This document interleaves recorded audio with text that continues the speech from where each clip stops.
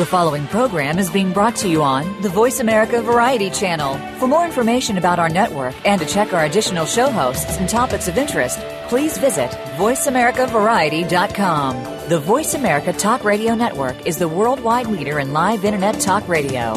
Visit voiceamerica.com. The views and ideas expressed on the following program are strictly those of the host or guests and do not necessarily reflect the views and ideas held by the Voice America Talk Radio Network, its staff, and management.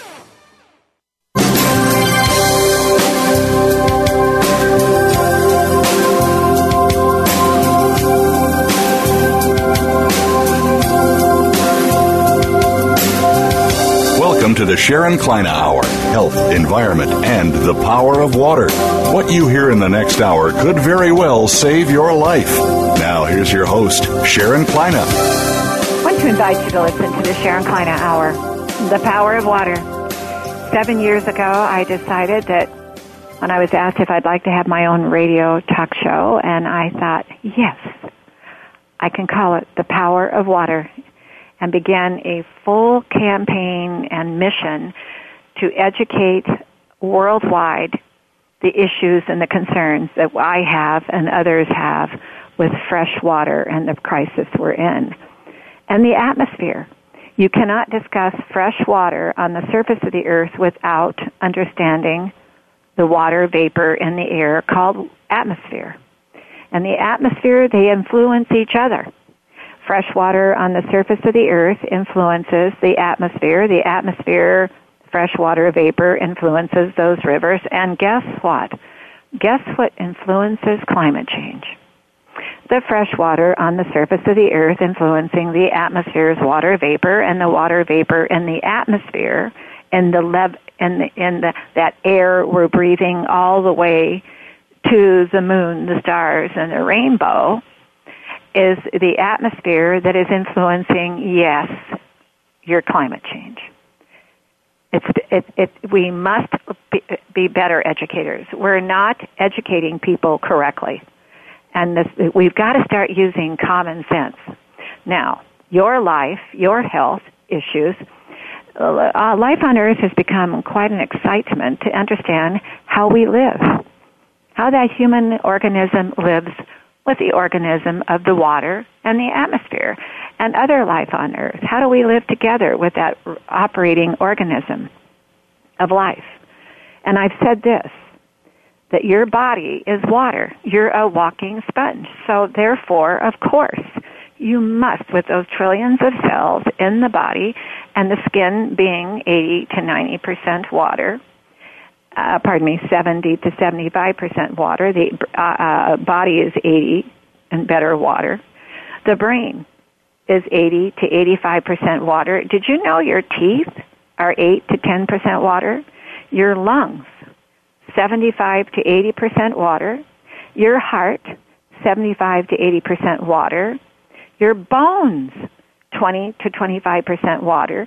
Your kidneys, 80 to 85% water. Your blood is 50% water. Your muscles that keep all of this together without sagging down the stairway is 70 to 75% water. Your liver, 70 to 75% water.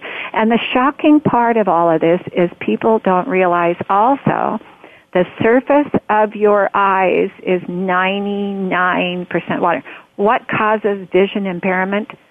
Dehydration, water loss of each individual eye. No two people have the same eyes from birth, and fingerprints and more. We're all dehydrating body water loss differently.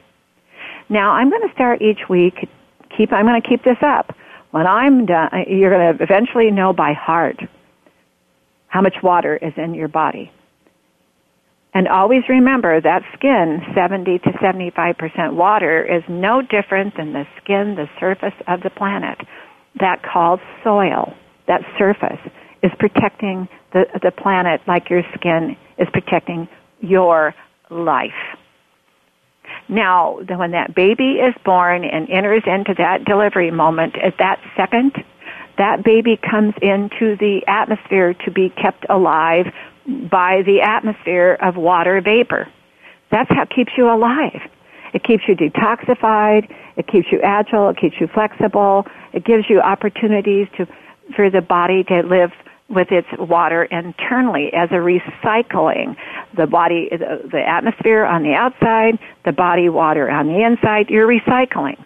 A constant recycling. Yes, you must have 5 things that are vital to your life every day. Every day. 1, you must learn how to breathe. In and out with your breath. In and out. Like the ocean is breathing with the tide coming in, the tide coming out. You must learn how to breathe correctly with that water vapor, that atmosphere. That's number 1. Number 1.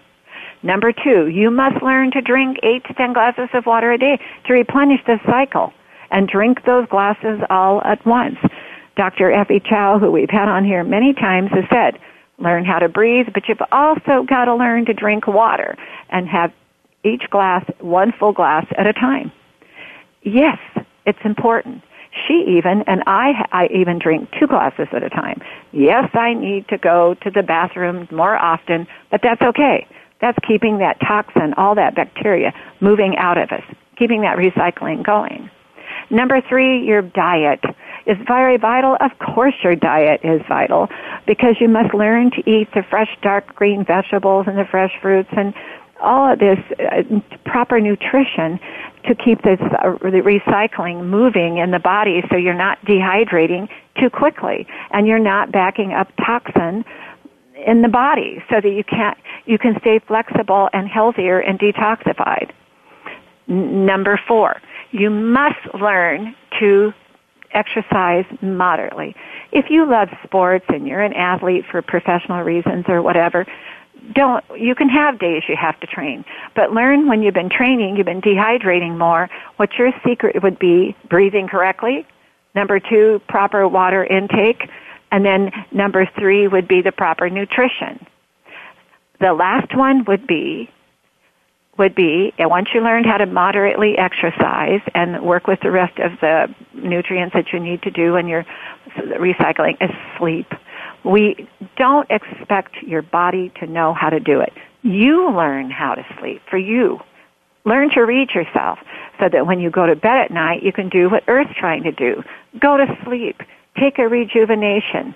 Recycle yourself so that you can learn to sleep properly and get the proper amount of sleep.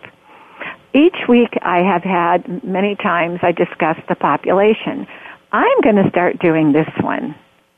The babies that were born throughout the world today were 130,840 babies. That's a brand new life to do all those things I just discussed. And the planet, up to this year, has been 103,337,346 babies born up to date this year, going to be living on this planet with all of us. And those babies need to be healthy, but you know what the baby needs and you need? Fresh water on the surface of the earth to be able to consume and drink properly. The water. You need to flush that toilet. You need to take a shower. You need to do laundry. There's many things that we do with that fresh water. We drink. And I'm saying drink 8 to 10 glasses of water, and look what's happening in other countries of the world where they're not even getting it. But I've got to tell you one that I was startled. Here in the United States, there was a grandmother outside in an area out here in this country, and in Tulare County community. That woman has been without water running water for 4 months. In Porterville, California. She has been without water here in the United States for 4 months. What do you do when you don't have water? You're not flushing the toilet. You're not doing any of the things you need to do with water. And then she has to go buy her bottle of water to drink. The water to drink is vital so that you can be able to nourish yourself, keep yourself healthy, not dehydrate to death. The other one is the children are going to start at school with dirty clothes because many of them didn't have the ability to go off to other communities to do their laundry. So we found ourselves here not being able to, when you're looking at fresh water on the planet Earth, we were having a very difficult time to think, my gosh, where on earth are we not going to be affected by not having enough fresh water? That's in the United States, this one. The other one is in the Middle East. The crisis is out of control. It has been coming on for years. There have been water wars between the countries in Middle East over in Yemen with other tribes and other tribal problems. The water has been a crisis coming on forever, for many, many decades. There is a new law in California amid the drought of California's out of control with problems of water. And as I've said to all of you, that in California, the former Governor Brown, he and his legislature said, we don't want Californians to make mistakes and deplete their water. We're going to build those canals to come through California so there will be never a mistake. They'll have the water. Well, guess what they did? They shut off the canals, and those canals of water that were coming over the top of those agricultural in those communities and surfacing that soil, the water would not only be nourishing the agriculture, which was their number one economy, maybe until now, because they're not feeding those crops and there's no more crops all over throughout California the way there used to be, but that water would come and irrigate the surface of the soil, and the surface of the soil was nourishing, and that water would then go down into the aquifers to keep the aquifers full so the aquifers would be nourished. In the seasons they needed to be feeding the irrigating those agricultural fields. Now, stop and think about common sense. There's waters below the earth called aquifers. It's been there for billions of years. In fact, I was reading an article that our water was here on earth before the sun shone on us. So therefore, what we were learning as a planet is to recycle, continually keep a recycling with the water on the surface, the water below the surface, and the atmosphere of water. Then life began. In California, you want to hear the newest one? I think it's going to personally be a big mistake. I'll say it myself. New California law will limit groundwater pumping for first time. Guess what? Those aquifers are going to be diminishing. They're going to lose. That is not the right way to go. They're not recycling the way they should. That's my research results. They are going to do it again. They're making mistakes. They've got a law now that will limit groundwater pumping for the first time. They're not going to be able to recycle. And where are they going to get the water for people to live? In the state of California. What a poster child of mistakes, I truly believe. They're not studying this enough. Now, in other parts of the world, throughout Africa, they're having trouble, serious trouble. And we've got to stop and get serious with common sense, with what is happening. So here we are today with the Power of Water radio talk show, discussing the world out there with you to come to the show and listen to us discuss with people who have been studying this, who have been, their goals in their lives and their professional lives have been involved in scientific study and research and technology. The technology of what we must learn to do on this planet Earth is maybe use Singapore as a poster child, so that they're now recycling water every day. They now are dependent on just themselves. They are so excited about the freshness, the cleanliness, and what's available for their culture. They may be the only ones left on Earth someday if we haven't learned to study with them. And that's what this show is all about, is learning to study what we need to do with fresh water on the surface. How do we bring more fresh water to the surface of our planet, healthy water, to be able to influence the fresh water, the water vapor in the atmosphere. That atmosphere then keeps you healthy, keeps you alive. Then that fresh water in the atmosphere, fresh water on the surface of the earth, has an influence on, yes, the common sense, of course, the climate change. What a common sense recycling plan. Earth did it. What are people out there trying to do with climate change? I haven't figured it out yet. It doesn't make common sense.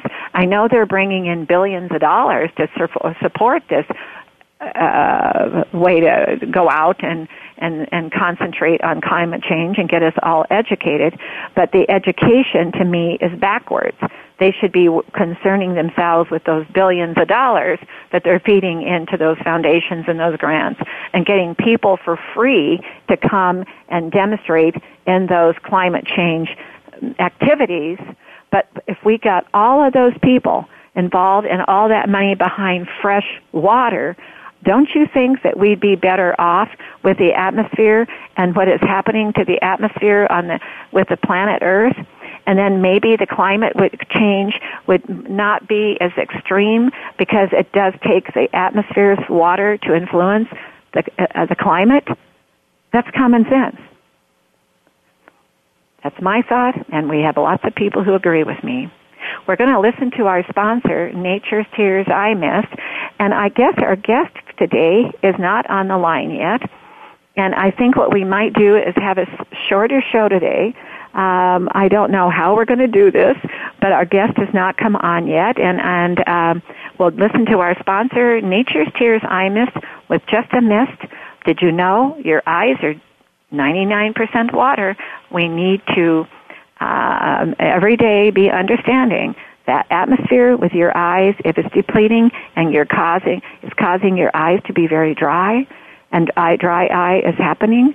Your indoor conditions are insulated windows and walls. What do insulated windows and walls do for your eyes and your skin? Causes a depletion of water, moisture, dehydration. So therefore, you need supplements. You need to drink the water, but you also need a supplement of the eyes to replenish the lost moisture to the eyes to help prevent, hopefully, in time, if you use it often enough, dry eye. We'll listen to our sponsor, Nature's Tears Eye Mist, with just a mist. And we're hopefully our guest, Fred Pierce, will be on the line with us.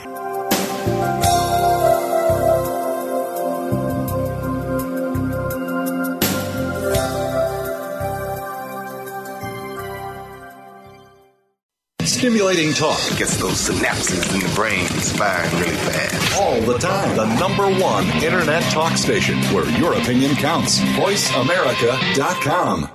Discover the secret of Nature's Tears Eye Mist, an entirely different approach to eye care without eye drops.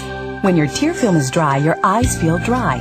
Nature's Tears Eye Mist naturally supplements the tear film with Biologic Aqua Absolute Premium Standard Grade of pure, all-natural water. Nature's Tears Eye Mist, just a mist. All natural, safe, convenient, no preservatives. Nature's Tears Eye Mist can be purchased nationwide at selected eye care professionals and drugstores near you. Become our friend on Facebook. Post your thoughts about our shows and network on our timeline. Visit Facebook.com/Voice America. Streaming live. The leader in Internet talk radio. VoiceAmerica.com.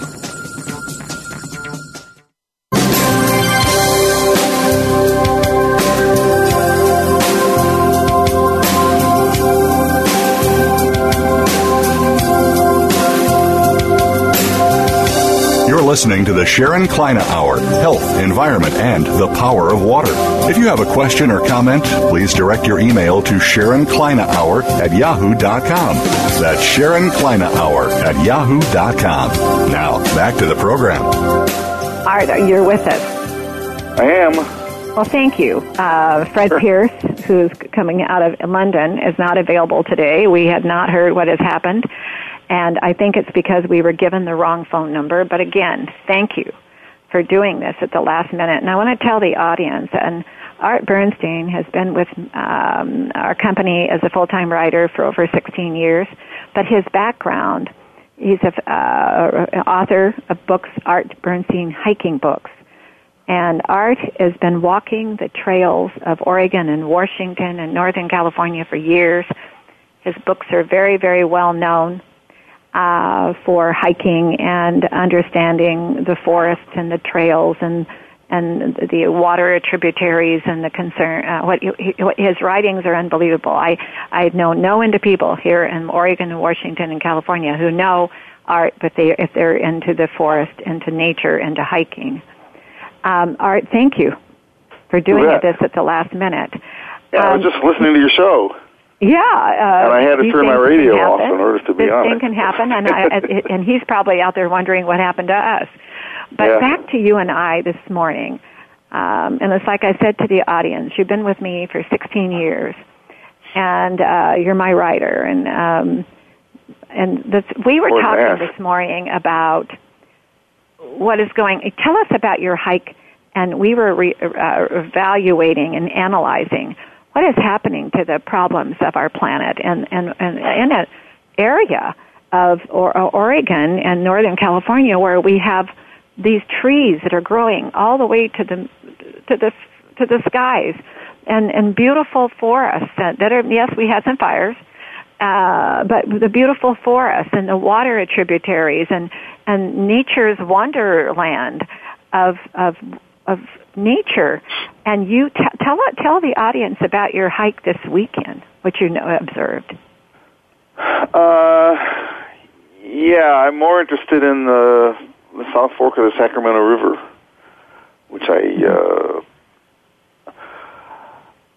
And explain what the Sacramento River is at. Sacramento River is the longest river in California. It's the major river. It's the river that Shasta Dam and a bunch of Lake Oroville and all these huge reservoirs all feed the Sacramento River. And the Northern Sacramento California River area. fields the Sacramento and then part of the San Joaquin Valley. And this is the breadbasket of America. Mm-hmm. This is the most productive agricultural land, at least in the United States. Mm-hmm. The South Fork of the Sacramento River comes out of a small range near the Trinity Alps called the Eddy Mountains, EDDY. They're 9,000 feet high. They look tiny because they're right next to Mount Shasta, which is 14,000 feet high. But the Eddy Range is 9,000 feet high. It's a pretty substantial range. And the South Fork of the Sacramento, there's a dirt road that runs up it.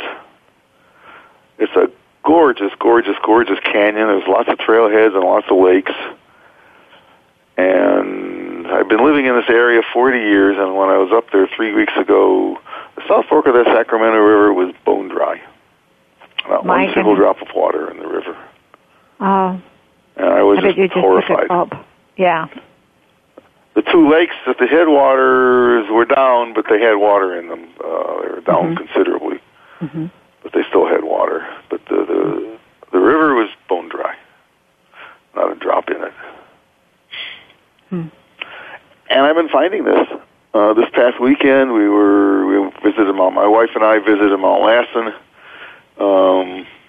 Now, Mount Lassen, tell the audience worldwide where Mount Lassen's located. Mount Lassen is in northeast California. It's a national park.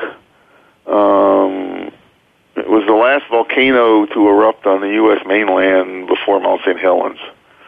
It erupted from 1914 to 1917, and there's lots of interesting stuff. There's a 10,000-foot high mountain that you can hike to the top of fairly easily. There's a little basin called Bumpus Hell that's sort of like Yellowstone. It's got geysers and bubbling springs and steam vents and hot water and stuff. And it's one of my favorite places. How was the water sources there? Did they look healthy?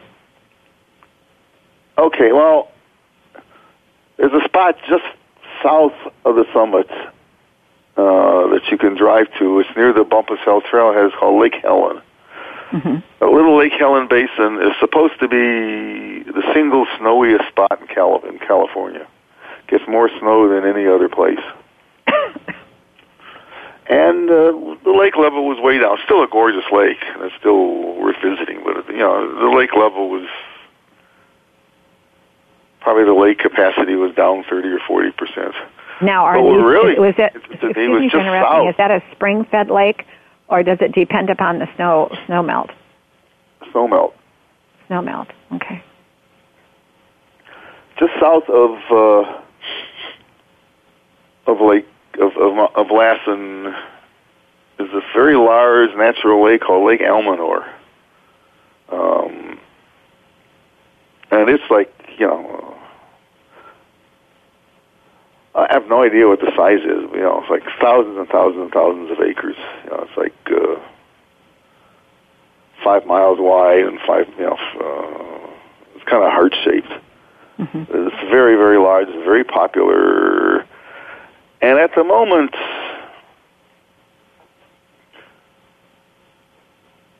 it's about 50% of its usual size.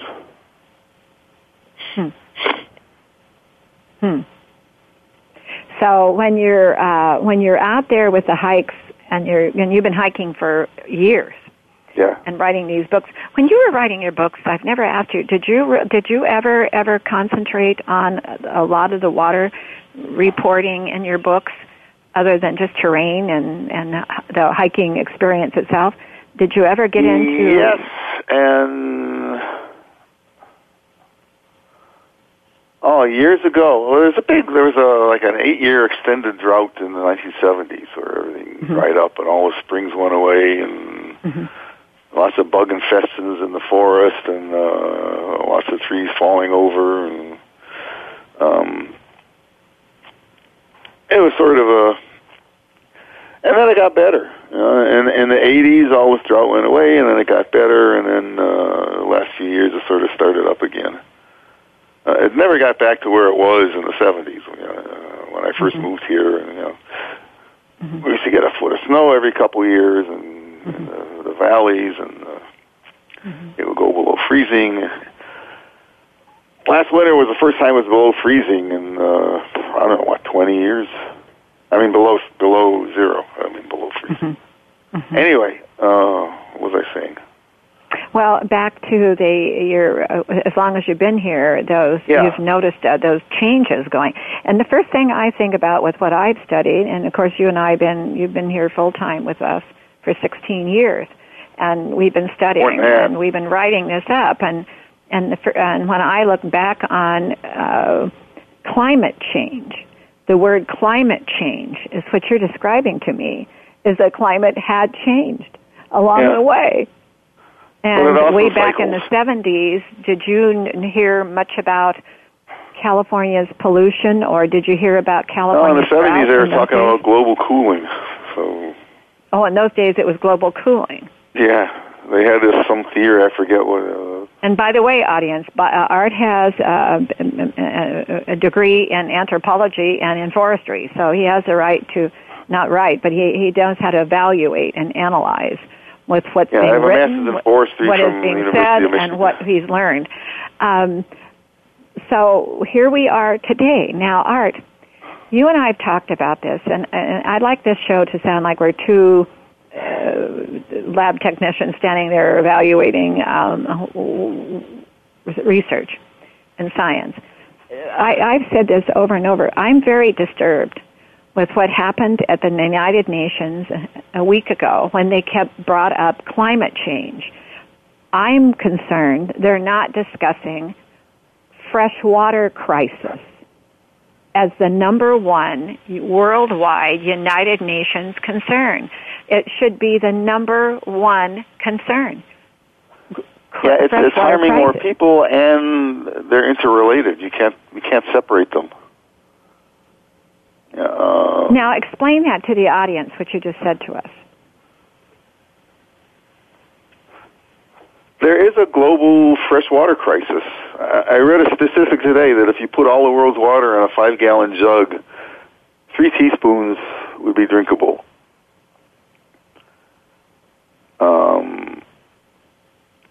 And the water is more polluted. Part of it's man-caused, part of it isn't. A lot of it is. The water in the air is polluted. A lot of that's man-caused, but a lot of it isn't. And people just don't grasp the impact of the hydrologic cycle on global warming. And you know, I will blame the United Nations. I'll say something. The United Nations has not been using common sense to educate the world audience that does love their planet. They do love their lives to live with the nature of wherever they're at. They love their communities.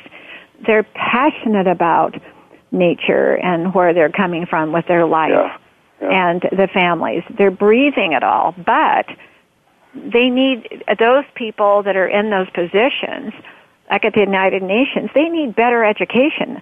Do you agree with your background? Do you agree with me or not? Yeah, the UN, their heart's in the right place. I mean, in 2010, they declared water access and sanitary and sufficient water as a basic human right. And this is a good thing. But they're a little slow, and they're viewing it as a political thing. There we go. Now, stop there for a second, Art. You've got the background to say that legitimately.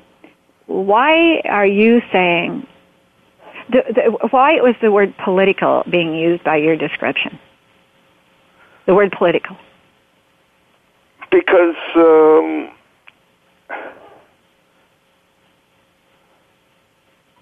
their view that,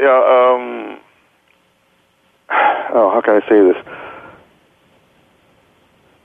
They're not viewing water as a part of an entire whole ecosystem that affects climate change and it affects like everything else. It affects all aspects of the natural environment and it affects life. Political means, you can just pass a law and then it's solved. There we go. There, now stop right there. The reason it's a problem is because people are ticked off. Stop right there for a second, just for a second. They can pass a new legal regulation and postage stamp it. Yeah. And think that that's going to do it. Then they can also begin to bring in millions, if not billions of dollars worth of contributions from foundations and grants and contributions for the postage stamp. But they're not going to solve it because they didn't go after the main problem, is the planet's global fresh water crisis. They don't have enough. We do not have enough fresh water on the surface as we once did, because they've let that deplete. They haven't been developing new technology like Singapore has to recycle.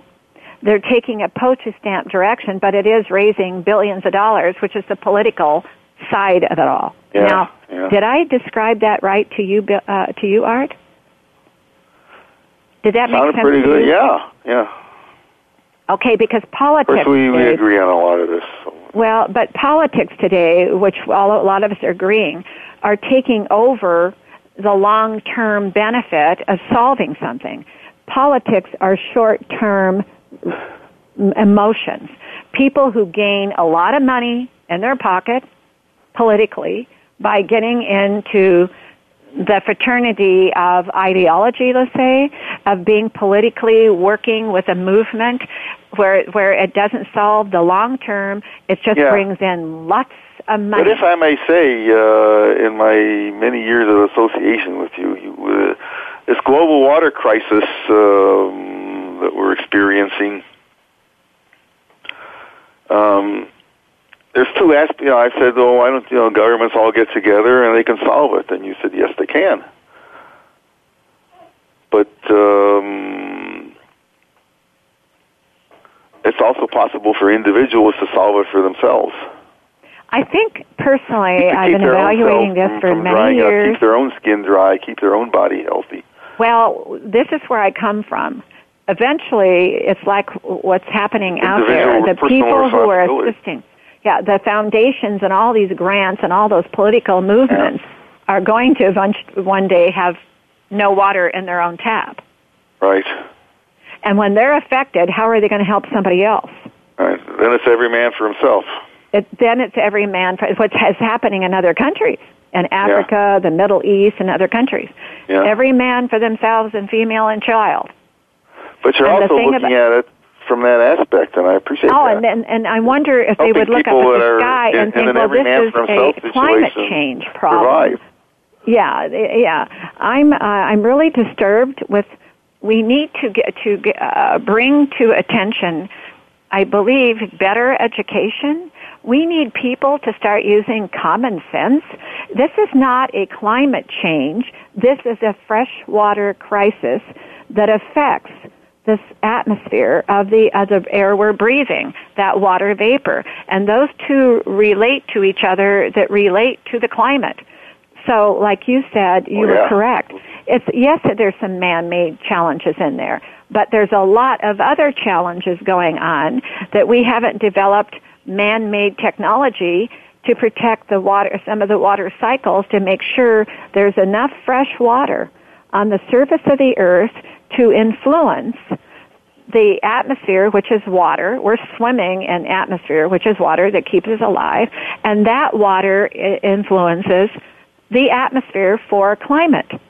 Yeah, I like what you were saying earlier, though. You can pass a law against pumping groundwater, and that's probably going to help. But you can also pump the groundwater and then put it back the same condition you found it. There's ways to do it. There's ways to recycle. This is not beyond our capability. We have the ability to do that, and that makes a lot more sense because then you can use it for anything you want, as long as you put it back. It's recycling, like Singapore needs to teach us a lot. Yeah, exactly. And your description, every man for themselves, that is exactly the planet, is what we're having. Yes, these billions of dollars are coming through to feed a postage stamp problem where a lot of people are getting money in their pockets. Oh, yes, it's putting a lot of people to work because a lot of these things are organizations that are nonprofit that are out there feeding all of these challenges to a postage stamp trying to solve it. But if they start out putting all of that energy and foundation money into new jobs, into water, fresh water, and new technology, new entrepreneurs, new inventions, then all of a sudden our recycling of what the planet has been doing for us becomes common sense, better education. Take care of itself. Pardon? I said, and it would all take care of itself. It began to recycle itself. Yeah. Now, when you were out hiking, go ahead. Were you startled that some of those lakes were that dry? Lake Eleanor particularly startled me. Lake Shasta I'm used to. Goes dry frequently. What interests me is in the northwest corner of the Sky Lakes Wilderness, there's a little green grassy meadow. And at the edge of the meadow are baby trees. And we get a few wet years. There's more baby trees. They encroach the side of the meadow gets smaller. You get a few dry years, all the little baby trees dry up and die, the meadow gets larger. And just the cycle of how this little meadow reacts to changes in climate, it just fascinates me. If we had 30 or 40 years of lots of rain, the meadow would be gone. And if we had 30, 40 years of low rainfall, the meadow would get much larger.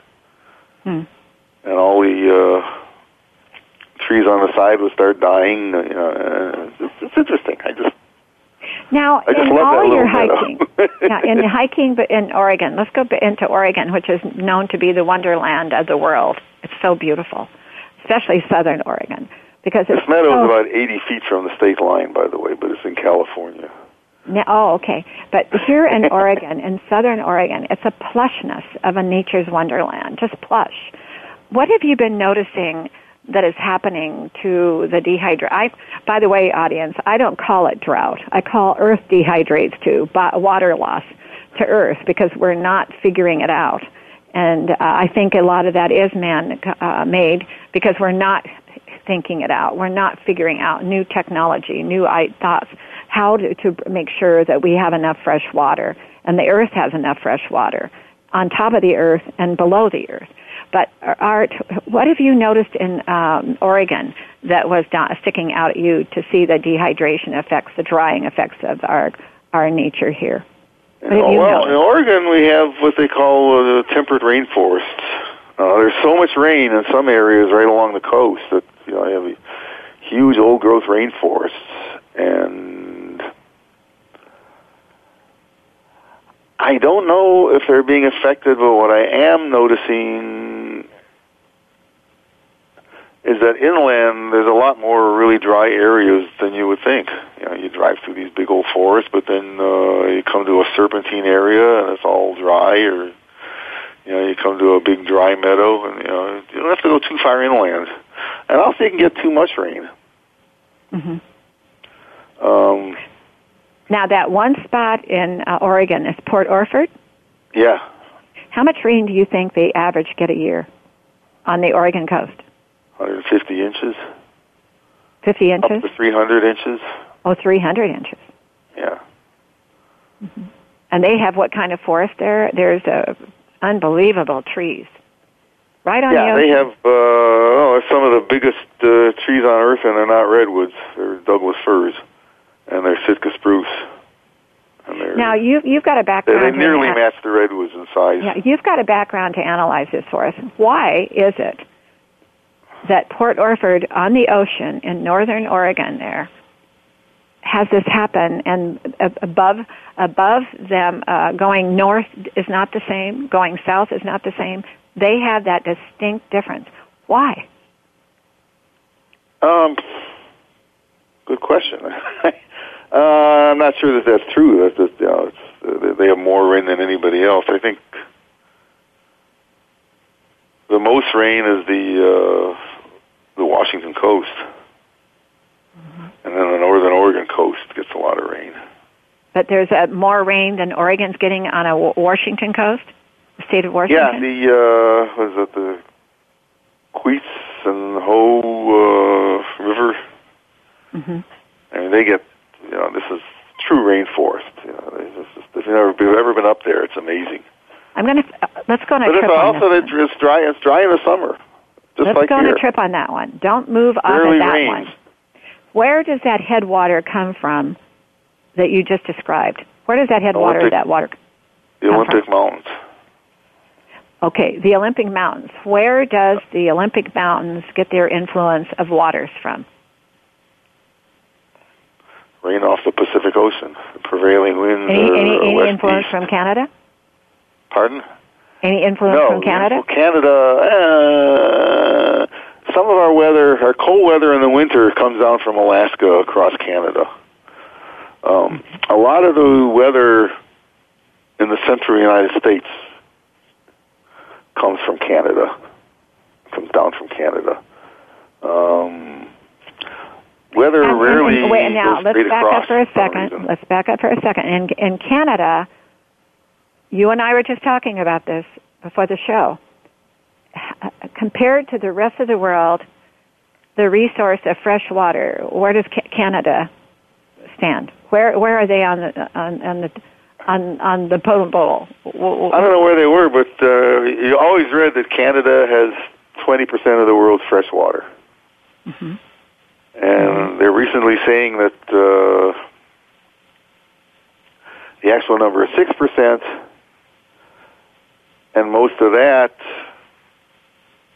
is in areas where nobody lives, flowing into the Arctic Ocean or Hudson Bay.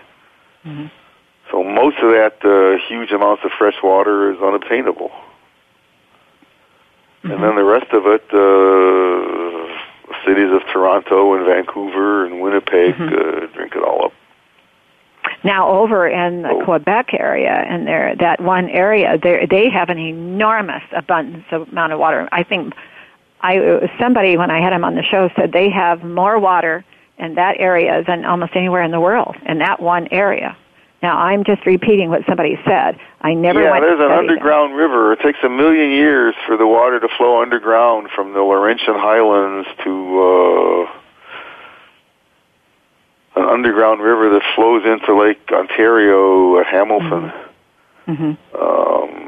But there's lots of the Laurentian Shield accumulates a lot of water. Now that you're from on the Hudson underground Bay river, and from the melting ice age, and you mentioned underground river. Explain to the audience those underground rivers. You have the qualifications to describe that. Yeah, they don't move very fast. How much do you think is there under Earth? Oh my God, I don't know, lots. I don't know. I mean, you'll have to think of water. It's not just on the surface; it's underground and it's in the air. And it saturates everything. Some places are wetter and some places are less wet, but water saturates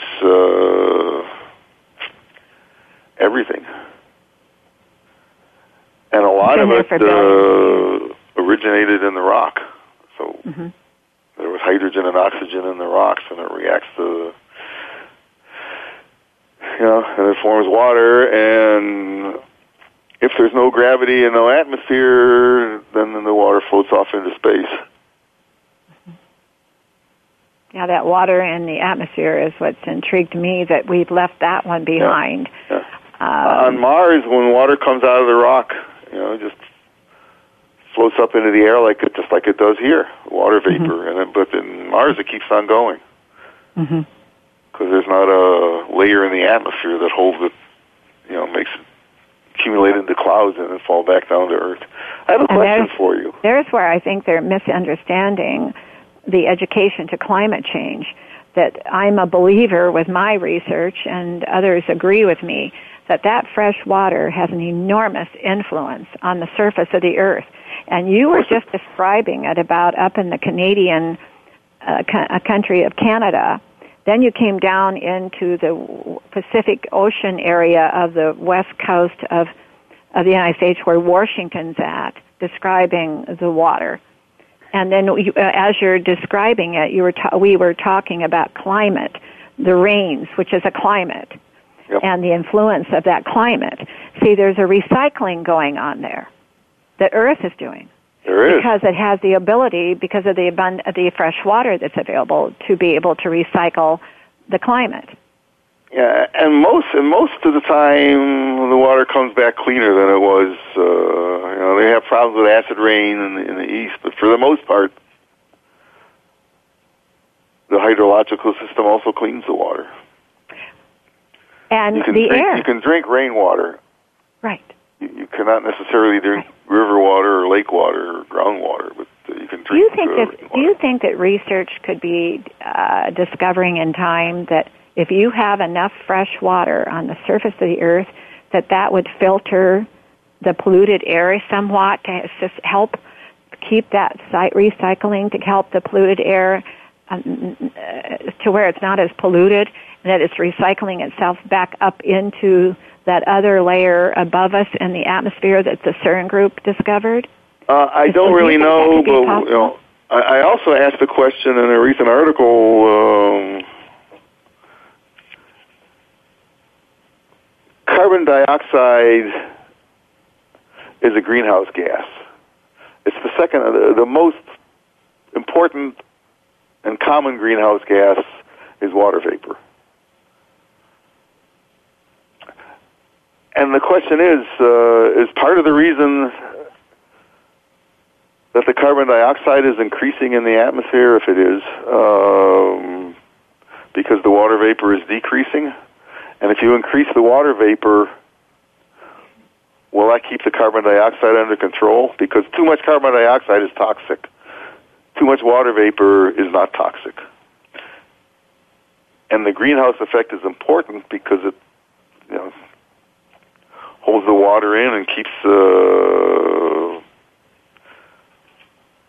us from drying up in the sun. I'm going to ask you something, and this is not probably your forte, but the temperature of what is happening here, that going from the Earth, we have these seasons, and Earth's recycling the seasons. And the temperatures do change with those seasons, which is changing the temperature of the atmosphere along with the change. Do you think that temperature of the atmosphere has any influence on what is happening with the influence of fresh water, the lack of fresh water on the surface of the globe, and the relationship I'm sure it does. to... Theoretically, the warmer the warm air can hold more water than cool air. Right, exactly. So, and that's what China's finding out with their pollution. Yeah. The pollution is much more unhealthy during the colder climates. Yes, right. Because it's hitting a threshold there. There's very little water in the air to begin with. Right. I have a question for you. Mm-hmm. What would you tell Leonardo DiCaprio if he was on your show? Oh, that's a good one. Well, when he was before the United Nations, like the President of the United States, I wish they had mentioned the water crisis, which is keeping people alive or death, and not bring up the climate change. I think climate change would be in number 2. Freshwater crisis is killing people. Those thousands of children a day, that's an easy one to answer. Thank you for asking. It's sad. But I do realize you mentioned that word political. Isn't it sad that people's lives are because of politics and people's emotions for what they want for themselves personally and not what's best for all the planet and for everyone? You know, at the end of this show, every year, every day, I mean, I've said for years, is what Earth is trying to say to us. And Earth it does say something to us if we're willing to listen and not be political. Earth is not political. Earth is nature. Earth is natural. And the nature of and we're nature too. That beautiful baby being born into that delivery at that moment was brought here as a gift to the nature of our lives. And it lives on water. And the water that it lives on, it must have water. And at that moment, the baby begins a dehydration, living with the dehydration of the planet Earth, but the atmosphere is its greatest influence for that baby to live. How do we fight diseases? It's not the climate change. It's the fresh water. It's water. Yeah, dehydration, yeah. And what causes the diseases in these countries around the world is bad, dirty water with bacteria and disease. But what causes us as people internally to get disease is bad water internally being affected by bacteria and toxin. I call it crab. It's manure because it grabs onto each cell, causes a heat, and it cannot escape through the skin unless everything is just right. Yeah. Yeah. Interesting. But we only have 2 minutes left. What do you think is a subject I'd like to ask you what subject you'd like to mention. Oh, we wanted to talk about the book. Okay, you can bring up your new book. Okay, we're going to have you on Hiking Southern Oregon, co-author Zach Urness, who is he's absolutely wonderful. He's 30 years old, and I'm much older than that. And he's going to be taking the Falcon Guide series that I've been writing over for me. Mm-hmm. He's a reporter for the Salem Statesman Journal, and he does hiking and outdoors articles that get picked up all over the country and all over the state. And he's wonderful. And he's here in Oregon. You're here in Oregon. Yeah, he lives in Salem. I live in Gold Hill, which is near Medford. Mm-hmm. A new book, again, Falcon Guides. It's the biggest publisher of outdoors books. And it's Idaho line to the Pacific Ocean and Southern Oregon and a little bit into California. Falcon Guides is now doing their books full color inside and out. Mm-hmm. And they're just gorgeous. We're going to have, we're out of time, but we are going to have you and Zach on the show and let us tell us, you're going to be telling us about that book that is Hope so you don't mind my beautiful. jumping the gun on the book. It is a beautiful book, audience. It is gorgeous. Thank you for giving us your assistance today. I think it was a good show, and I can say, wow, I enjoyed every minute of it. Yeah, Thank you for I being always with enjoy us. talking to you. Enjoyed, and it just carried on the conversation we had before this morning when we were talking before the show. Yeah. Well, thank you. Okay. You have a nice day, and I will be talking to you soon. Okay, bye. Thank you. Well, audience, I was sorry that Fred Pierce, who's a freelance author and journalist, was not with us, but I want you to embrace your life every second of your life, but also embrace somebody else's.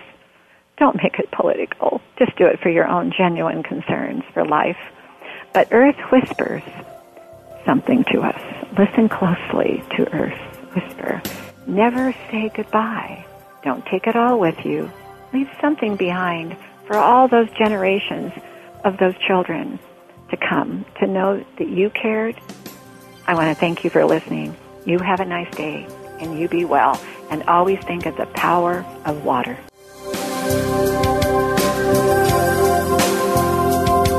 Thank you for listening. Join us next week for another edition of the Sharon Kleyne Hour, Health, Environment, and the Power of Water. Mondays at 10 a.m. Pacific Time on the Voice America Variety Channel, with an encore Wednesdays at 12 noon Pacific Time on the Voice America Health and Wellness Channel. Remember to visit Sharon's website at SharonKleinehour.com.